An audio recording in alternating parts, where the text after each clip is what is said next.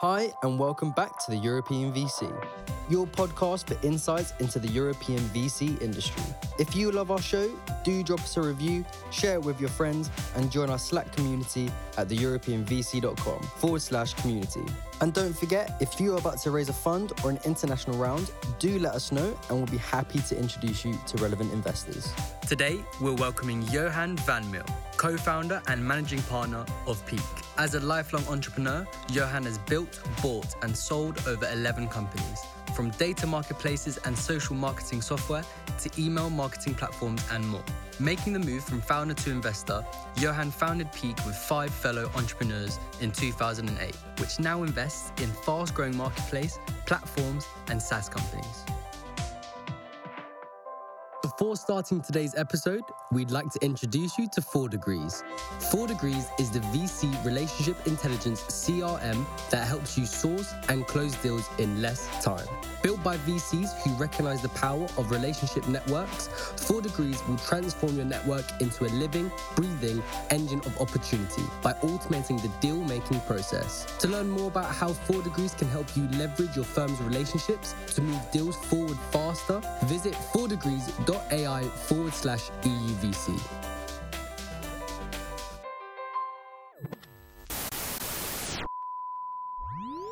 Johan, welcome to the show. It's great having you here. Thanks for having me. Before we start, I really want to take the time to just understand what led you into venture and what led you to starting Peak Capital. You've grown to become one of the really big brands in Europe, so I'm curious to hear more. Yeah, I started Peak already 14, 15 years ago.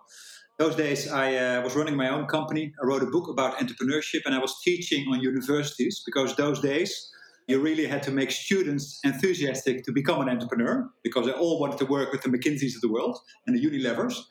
So that was a reason for me to start teaching, to write a book. And then a lot of people came to me, actually wanted me to invest in their company. And those days I didn't have a lot of money to invest. So I asked some friends to join me and we started our own limited and our own BV to start investing in companies. And I recall that the discussion that we had on the name Peak, that one of my colleagues in this fund, Helene, she came up with a name. And then we also had a lawyer, also entrepreneur. And we had an accountant. An accountant reacted, no, we shouldn't name it Peak because there's already another Peak in the market, the US VC. And they were going to sue us if we're really successful. And then the lawyer said, who was also a partner, he said, no, we should go for that route. Because if they're going to sue us, we'll be really successful. And that's typically what we as Peak want to be. So let's name it Peak. So that's also how we got with the name Peak. So you as Peak want to be sued? Have you yet managed to be sued then? No, we're not successful enough. So that's currently where we're working on. Yeah. I'm curious to hear just the founding constellation there, because it sounds like you were the ex-entrepreneur, then you had a lawyer and accountant, and what more? Because you were 5, right? We were, and we still are, all entrepreneurs. So it was with 5 other partners. And then during Peak, during the first years, we all did it on the side.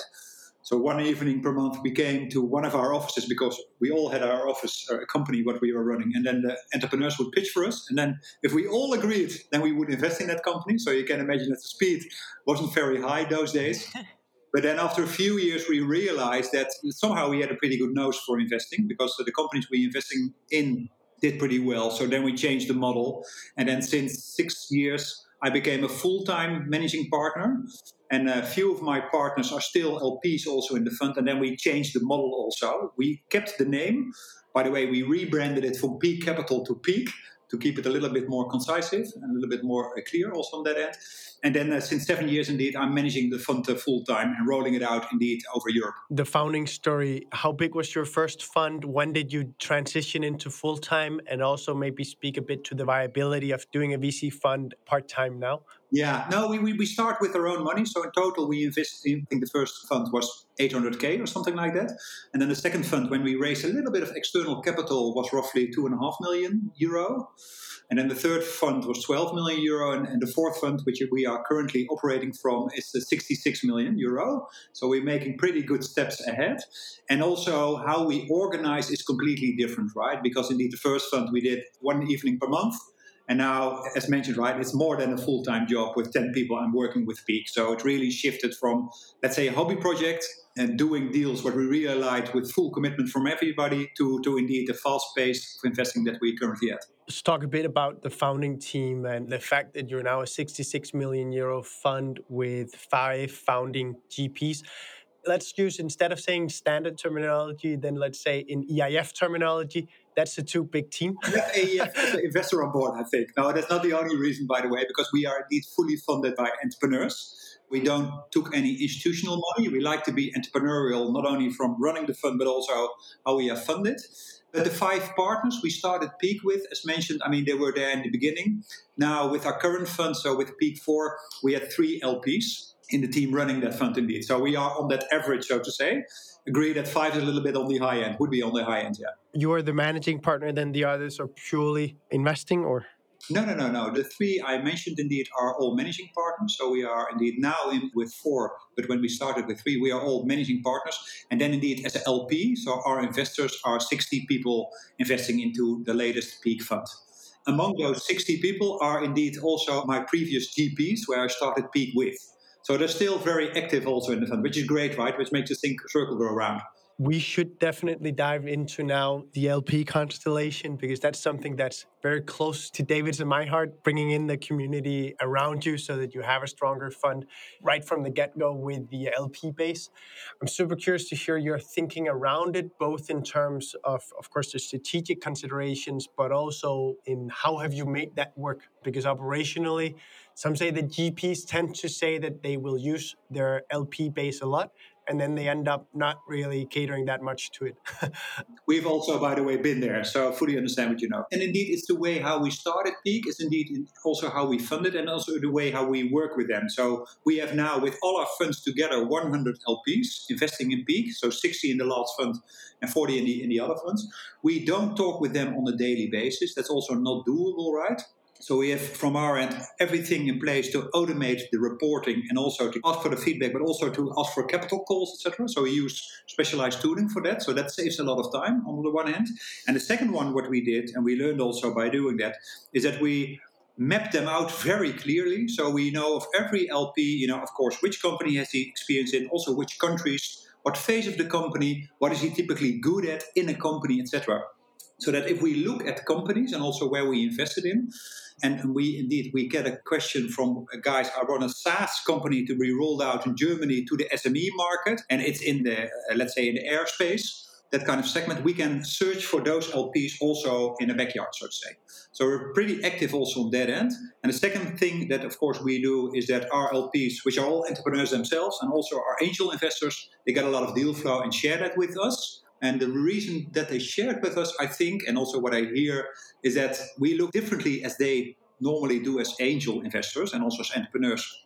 So they like also, I think, the approach that we have, and we give them the feedback. And then, of course, for them, it's an option to ask us on the cap table or ask us to have a look at it, etc. So we work pretty closely together. On the other hand, I also must be frank on that we should do that way better, because every time we have an LP meeting, we had it last Thursday evening with our LPs, I think the impact and the feedback that you get from experienced entrepreneurs who are doing it all every day themselves is so valid that every time I remember, we should ask them more feedback. I'm curious here, to what extent you involve that LP base in the investment decisions themselves. For example, let's say, as you said, you map them out, you have this founder, he or she's super experienced in, I don't know, a frontier industry that it's not very common to see. You bring them over to help with the investment decision, or is the involvement of LPs more on the post-investment stage or even deal flow side? What we typically do is we ask them when we are in the investment decision, especially, and then we ask it mainly about their knowledge of a certain sector, of a certain field where they have expertise in, right? So as you can imagine, we are typically SaaS marketplace and platform founders, and we invest in companies in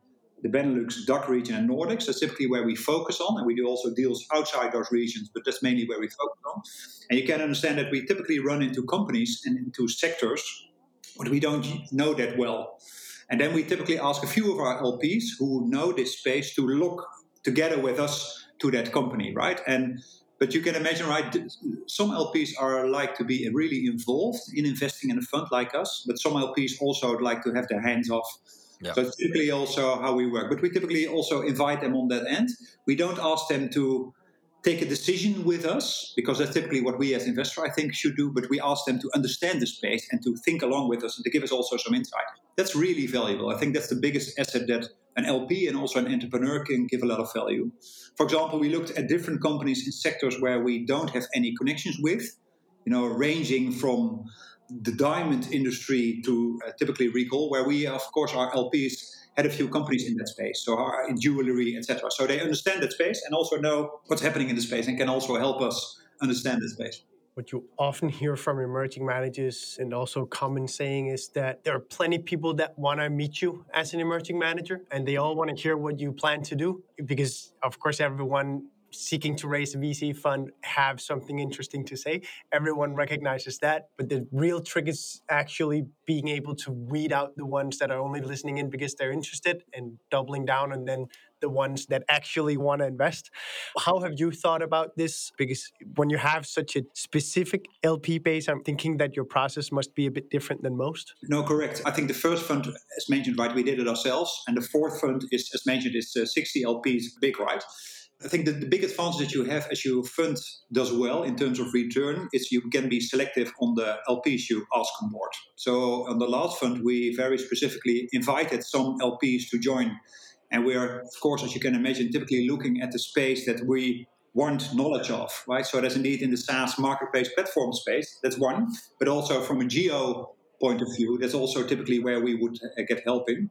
And of course, sometimes they bring their friends. And of course, we also approached by investors which are not in the space, but mainly indeed the current LPs, our current investors are in these focus areas and are active there. And that's really valuable because then indeed you can leverage on that end. On the other hand, there are also investors investing in Peak, which have another expertise, a completely other sector, but also another space that they're active in. But they also can provide their experience as an entrepreneur. And I think in general, entrepreneurs, they look a certain way at businesses and at people and also at investment decisions. And that's what we typically like as Peak. We are entrepreneurial ran, so we don't typically operate also, therefore, as a VC. And also the decision-making is not, let's say, standard what a lot of VCs does. Let's dive into that. What is the decision-making process? It's depending on the company and depending on the deal. I mean, I was actually in Berlin for almost all weekend because we had a company we ran into last week, really Monday, one of my colleagues. On Tuesday, we had a pitching session a few times per week. We have all our team, the whole team, and also the partners are joining a pitching session, and our team can find interesting companies to pitch there. That approach is also slightly different, right? Because we like our team and also our partners to be feedback, and also let the founders meet our whole team. So not one GP or an associate, etc., but especially the whole team. And I personally got really enthusiastic about the space and about this team also on Tuesday. So indeed, I cleaned my agenda and I could make it Friday and Saturday, in this case, to meet the team. Because I have kids and also they want to see me also the weekend, as you can imagine. So I could clear my agenda on Friday and Saturday. So I flew there, couldn't take the train or the car, unfortunately. It was a little bit too far. And spent indeed the 2 days with the team. And today, at the end of the day, we're going to take a decision whether we should, will or will not invest in that company. And I think that speed and also that commitment and also stepping in there so early but also so fast, that's typically what an entrepreneurial fund will do. So we don't have an IC where we should get a yes from or no. That's not how we work. We can decide it ourselves. And that means that you get a lot of speed also in decision making. That, of course, has grown more important over the last year or two. Is it how you've always operated? And if not, what have you experienced, transitioning into this? It was completely different, Andreas. I mean, with our first fund, right, we could just wait at the office and people would contact us and reach out to us. And then we could say, we don't have time for you. Let's wait for it next week, etc. That's what we could do. I think we were entrepreneurs and we are entrepreneurs. So we typically what we didn't do. But that's the market which shifts from, indeed, especially, right, a market which is, of course, mainly driven from founders these days, which I think is good because there's the value and they should be leading, not us as investors. So I think that's a massive shift. So that also means that you have to change the way that you work, right? So instead of being laid back and waiting for plans to arrive, I mean, we've in our team 4 or 5 people which are every day busy connecting to founders, talking to founders, etc. I'm also connecting every day and talking to founders, which I think is really good. And then to see, not at the moment when they're fundraising, because I think that moment everybody could be talking, but I think you want to be talking when there's something else going on. If the company is growing fast or is it just expanding to, let's say, another geo, or when there's shit, so to say, in the founding team, typically when you could need some help as entrepreneur. And I think there's the real value also of VCs, is not just providing money, because I think everybody can do that these days, but especially helping those founders in those critical moments when you should be there. And what we are focusing on as Peak is being active in the market, being also at co-working spaces, so not in fancy offers at the canals in Amsterdam, but also being close in the market in Berlin, also in the co-working, but also in Stockholm. We're really there for also in the co-working to meet founders, to talk with founders, to connect them, to help them, etc., and to, I think, to show the value what we have, and then they can choose whether or not to work with us. So that's also an entrepreneurial approach, a different approach than waiting indeed for the relevant pitch deck to arrive. I want to come back to a topic and then we'll continue this line of thought, just because I'm super curious to hear your thoughts about it, Johan, because, you shared with us going from first fund or fund zero almost, some would say, right? Up until today, fund four. And I'm curious to ask you about the future. So as you grow, right, you've been seeing your history of growing the fund size.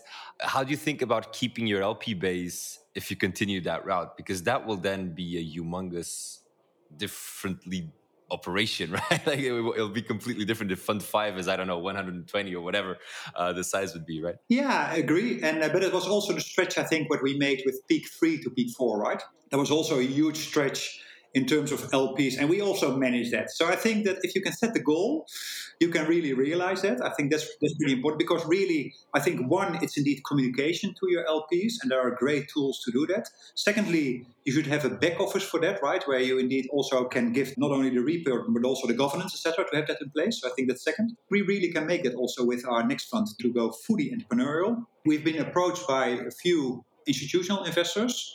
So I'm not saying we will not do that, but personally, it's my ambition indeed to go fully entrepreneurial again with the next fund, because I think that's really distinguishing us from the rest. It's also the vibe that we as Peak have, and I also like to work a lot with LPs and have very practical knowledge also on our hands. So that's typically what I also aim, and also the rest of the team also aims with the next fund, to indeed to go for the same route. Yeah. Let me just follow up that with a bit of a provocative one. I'm really curious to hear your thoughts on this, because typically what you'd see is then like the minimum ticket just increasing, right? The minimum ticket to invest, or the minimum ticket for an LP to invest in us? For an LP to invest, yeah. And I would argue that, the value add of a founder from a smaller ecosystem, for example, maybe he had a smaller couple of exits, is humongous, because he can basically reach a geography that otherwise you couldn't, right? So when I say this, where does your mind go? What do you think about? Will that kind of be a limitation to bring in interesting founders, or do you more believe in keeping it low, keeping it open? And also on that end, of course, you always have rules for the amount of an LP can step in, right? But if there's an LP with a very specific knowledge or a very good name on a certain aspect or a very good value, you should be flexible also on that end. And it's typically also what we as Peak do. So indeed, the less entrepreneurial VC, they have the rules and they work with it. And I think the difference is we have rules, but sometimes you have to really change for it. And that's also what we learned with funding of Peak 3 and Peak 4. We have some LPs who contributed less than indeed the standard. But if indeed looking back, the value that they provide is way higher. So I think you really should be flexible on that end. Yeah. It's funny because that's the exact lesson that's of our investment club. So that's funny. But I do want to dive in, because at the same time as we're here touting our own horn around the value of small ticket LPs that come from the ecosystem, there's also value to be had from bigger established players like Isomer Capital, for example. I love talking to Joe Shorch, the founding managing partner there. Every time I learn something, of course, it's not around building a company. It's more around building a fund. So I'm curious, because I would think that you're missing out on some of the expertise that a fund of fund would have, and also the networks, because Isomer has, of course, built a network around them that brings a special value add that normal LPs or other LPs couldn't bring. Yeah, that's indeed a value point. That's typically what we don't have, indeed. Don't know Isomer, haven't met them ever, but it would be great to connect with these guys also, to learn from it. As mentioned, right, we are a really entrepreneurial fund, so we look really entrepreneurial also to the market and also the way that we operate. So I think it's interesting to learn from other funds. On the other hand, we are also a little bit daring to do the other way also. So not to choose the paving path, so to say. So I think it's good to learn. I read a lot about VCs also. I hear a lot about, indeed, the different podcasts, as you guys, by the way, but also other podcasts and also other publications on that end. I think I don't want to copy the rest of the VC world. I think Peak has a different name, a different brand. Also, that's how we differentiate also with others. So that's, I think, also the strength. But indeed, I fully agree with you. That's typically what you will not learn. I'd like to maybe change topics again a bit here. We've been talking about Peak here and there, and you've been giving us a lot of information in terms of fund sizes, in terms of the verticals. But I think it would be interesting for our listeners to start this section with, okay, give us a quick overview of the thesis and the strategy, because I think that's a good way to structure things, because then it would be really interesting to follow up on the conversation we were having about deal flow particularly. But let's start with an overview. Let's start with that. Yeah. Now, we started Entrepreneurial Fund. We always invest in the seed phase of the company, which can also be a pre-seed phase, but also a seed phase. That's typically where we invest. Sometimes we do Series A deal, but we are typically also the fund that would like to stay also in the seed phase.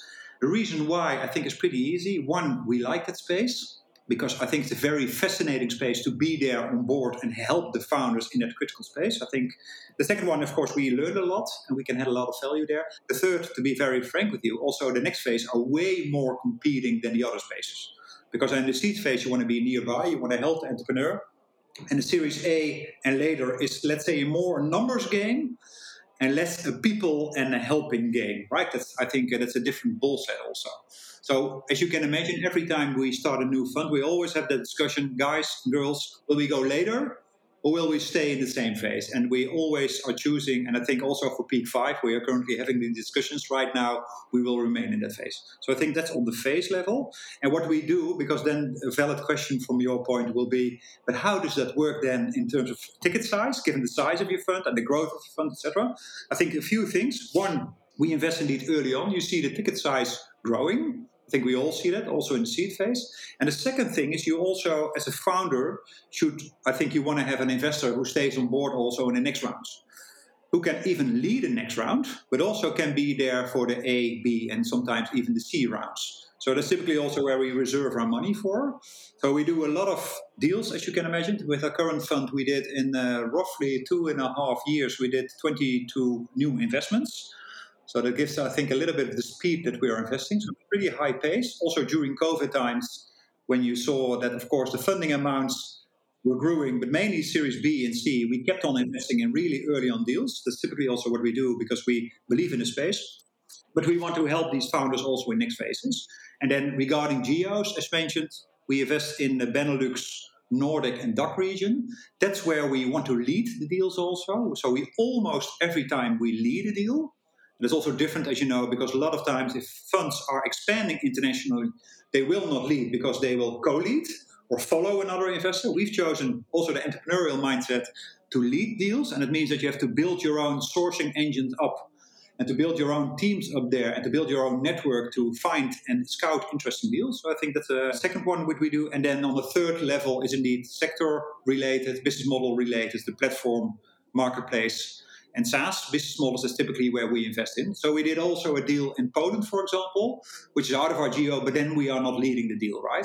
So that's typically also how we scale Peak now in this phase is indeed on those three angles. Before I interrupted the line of thought we're talking about, you were talking about how you collaborated with these different ecosystem players and how you were involved in helping the founders and so on. That for me speaks to deal flow, right? At the end of the day is how can you find the best founders? How can you get access to the best founders, be in the best deals? And something that we were actually chatting about before we started recording this was the Peak brand and how you think about that. And I'd like to ask you about how strategic is it for you in not only, driving deal flow, but also, setting up the right partnerships with the best co-investors out there, the best accelerators, incubators. So what is the role of the brand for you within Peak Capital? Yeah, I think the brand is key for a VC, and I think it's often neglected. I see great VCs also with great names, but not with great brands, and especially not with brand visibility. And of course, great VCs can build their brand from the success that they have, the portfolio, what they have. So I think that's another angle. But we, as a expanding, emerging Dutch VC growing into Europe, and that's why I position also Peak as a European VC. For us, the brand is really key to distinguish ourselves from the rest. So we changed our brand roughly 6 months ago, so halfway. Before that, as mentioned, we were called Peak Capital, and we changed it to Peak. We completely switched the brand also how it shows, but also especially the communication to founders, but also to LPs. So as you probably have seen, we're very direct. I'm also, as one of the managing partners, pretty direct, and I think that's also the communication style that we have. But we are especially a very eye level. So we like to talk on the same level with founders. So we don't like to have another way of communication. And I think that's typically what is in the Peak brand, what is visible. And the third thing in the Peak brand is I love the way, personally, I'm pretty proud. And my colleague, by the way, Madeline, who did everything on the brand, and I was helping a little bit with her, but she's really the grandmother of Peak. She always liked to say, get rid of the mountains, because Peak, capital, you can imagine we use a lot of mountains. We killed that, changed completely to the new brand. I think she really did a great job, and especially if you see how it stands out. And personally, I love our website, but also how it stands out if you see the different logos of Peak. I think that's really good. The second part of the brand, because this is more the brand from a design perspective and indeed the communication perspective, I think the brand of a VC does consist of the way of one of your portfolio, so the success of your portfolio, because that's driving your brand value. Let's dive deeper and double click on that later. And the third one is indeed how are you perceived by the market, and especially how is your communication. The second point, where do we stand as Peak? As you probably have seen, right? We have done now 37 investments. We did 11 exits currently and did 22 in our last fund. So we're very active as an investor. Also on the exit side, we're doing pretty well. Also referring back to return that we made. So I think that's doing pretty well. But we like to do more daring and bold deals also in the market, right? Because we are typically also, as a Dutch investor, we started here. So think small country, and now expanding also into Europe. So that's why we also hired great people like Indra Sharma, who is in our Stockholm office. She was leading the VC activities for EQT in Sweden. So it's a very high-profile team to join on board. We have now a new guy working together on our German office, also heading our German office. So I think that's the people part, which is really important. And then the third point, as mentioned, is indeed how are we perceived by founders? As you can imagine, we get a lot of deal flow in. We get a lot of founders that we talk to. And what our team normally does, because everybody knows that raising funding is not, let's say, the nicest thing to do as a founder, right? Because it also means that you hear a lot of no's as a founder from VCs, but also don't get a lot of valuable feedback. So what we help our team with, and where they're really good at, and by the way, we check that with our NPS score, because we do a survey among the founders that we talk to and also are looking for that feedback, is that we provide real value to them, also in the early phases. So I think that's really important if you look to a brand point of view, is have those three assets in place, right? Portfolio, valid feedback to the market, and indeed how you work indeed with founders. You do have your own podcast as well, and I would love to hear your thinking around that. We chatted about it just before you started, because we're now starting to add more podcasts to our world, and we know from every VC we talk to that people want to run a podcast, right? So that's funny. Yeah. Let's hear it from you. What are you getting out of it? Why did you choose to do it? And just the whole experience of it. I work now from home. I have a pretty big garden. And when I'm working in my garden in the weekends, it's always good for me to detach from, let's say, the business thing and come closer to my heart, and also what I'm thinking of and what makes me warm. And literally, I was working on a tree. And I suddenly realized, because I indeed had a long time an idea for a podcast, I suddenly realized that there's a lot of content in starting a company, recruiting, fundraising, etc. Also on starting a fund, less on running a fund, so a big compliment for you guys, but not on exiting a company. There's not a lot of content. And you, of course, if you can Google, you can find something, but there's not a good podcast on that. So that was a reason for me, because I think that exit moment is one for a founder really important, because he or she hasn't done that a lot, probably. I mean, how the economics work on that end, right? But the second time, it's also for VCs is really interesting. And it's also for people interesting who like to work within companies, want to move up, etc. So I realized this is a very interesting moment to talk on. A good friend of mine, who is the chief editor of Sprout, it's publications on startups, reached out to me and said he left a job, etc. And that's came to each other. So then I asked him to join, and what we set up is a podcast show called The Big Exit, where we interview European tech founders who recently sold their tech company, exited their tech company, and mainly aimed for founders to learn from it, also for VCs, but mainly geared for founders. But the second one, and I found that also as myself as a founder, is being a founder is great, but sometimes it's also really, really, really hard. And then it's good to have some inspiration also. And then it's also good to hear some good stories to learn from it, but also get a good boost of energy. And that's why we started with the podcast, The Big Exit Show. We now, I think, interviewed 15 entrepreneurs, great guys and girls like Honeypot, Emma Tracy, the founder of Honeypot, but also founder of Signavio, who sold his company for 1.2 billion to SAP.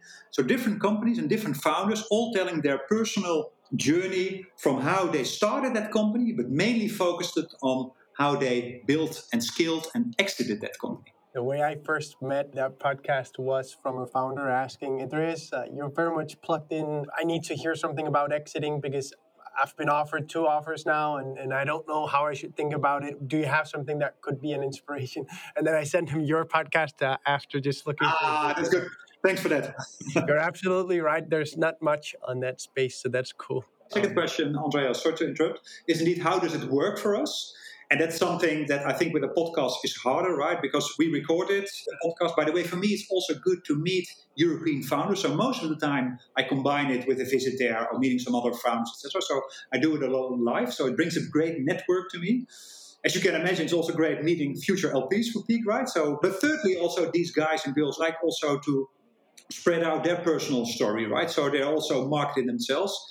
I think it could have been bigger in terms of reach. I had a radio station a long time ago, so I know a little bit about numbers which work for radio stations. So I think my ambition is again to build on that, but I think that's something where we can improve on. It's easier to make something grow if it's broadcasted, right? Rather than having to have people download it. I think a lot of what goes out on the radio waves wouldn't stand a chance if it had to be downloaded. I'd love to just ask you about a quote that I've come by, which is, you've said, don't try to please everybody. Look for alternative ways to get things done. Give it 100% on one big goal and do not move on before it's done. Yeah. I'd love to hear your reflections on that and how it translates into Peak as well. Yeah, I think it's all about, I think in general life, but especially running a company and running a fund is all about having the right focus. If you don't have focus, or if you don't have a very clear objective where you work on, you will be spread out. And that's also what I learned in talking to different founders and helping different founders. I think the main value, what we as VCs can help founders with, is making decisions and focus on realizing that decision. Therefore, it's for me so important. And you see it also with Peak. I mean, I'm very good personally, indeed, at hunting for companies and closing the deals and pushing them for an exit. I'm not really good at reporting, governance, and that kind of really important things, but in my mind, shit. So it's also how I run Peak, is we have great partners and everybody has a very clear core strength and indeed is focusing on that. So, and I think that's also the advantage, that if you start a fund as an entrepreneur, you also have some kind of experience, but also some kind of network built, but also some kind of money available to the table. So if you want to make work up as a VC, so start as an analyst associate and grow your way up, then you should do everything, which I think is really good. I think the advantage of running a fund, you shouldn't do anything, because I'm not really good at that. So I think that's the advantage that I have also with my experience, but also what I love to do. Just before we go to the quickfire, I have one final question. Do you have in your LP base exited founders that are with you because they are seeing their way into venture? Yeah. Of course. Yeah, I've had it also a few times. If you exit your company and sell your company, then really the question is, what next, right? Am I going to sail around the world again, or am I going to build a new company, or will I invest? I think that's the 3 roughly choices that you have as an exited founder, right?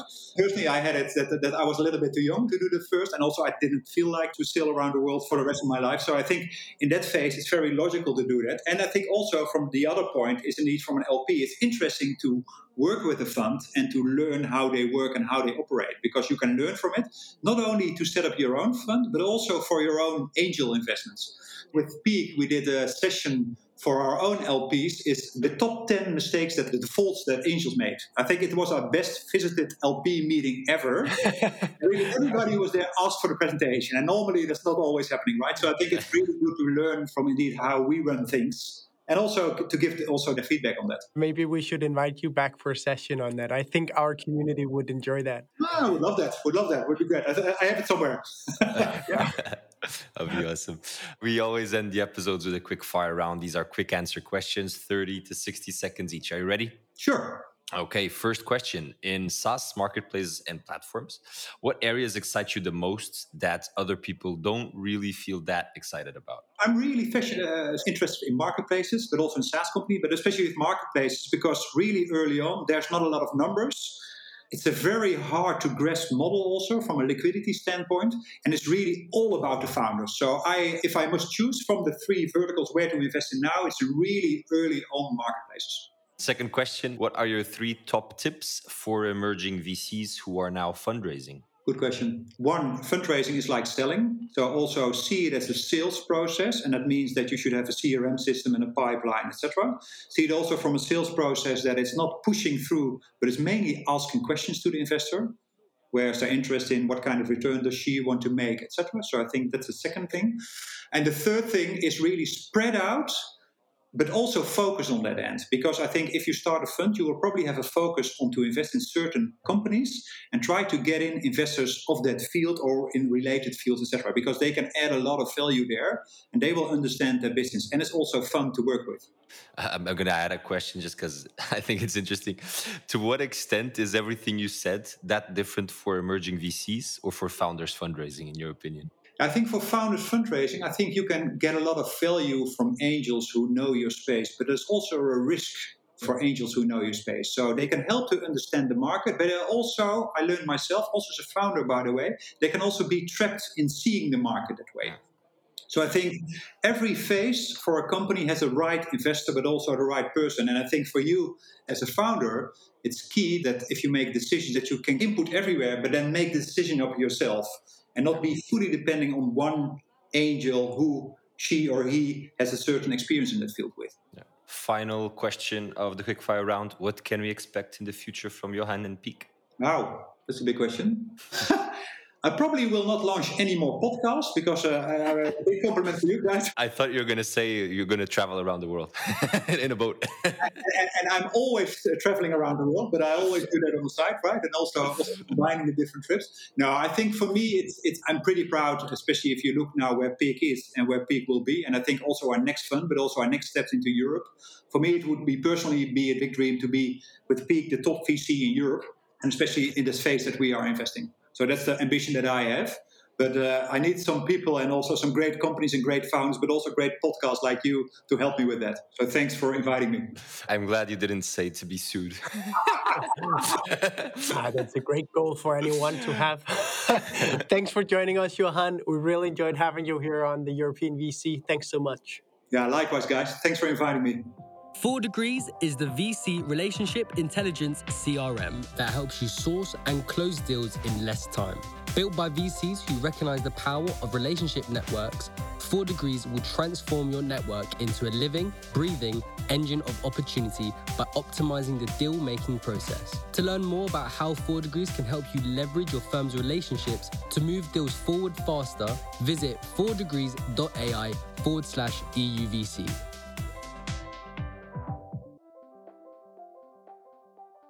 Thank you for listening to this week's episode of the European VC, your podcast for insights into the European VC industry. If you love our show, do drop us a review, share it with your friends, and join our Slack community at theeuropeanvc.com/community. And don't forget, if you would like to suggest topics or guests for future episodes, join our community and help make the best pod for everything European VC. And if you're about to raise a fund or an international round, do let us know and we'll be happy to introduce you to relevant investors.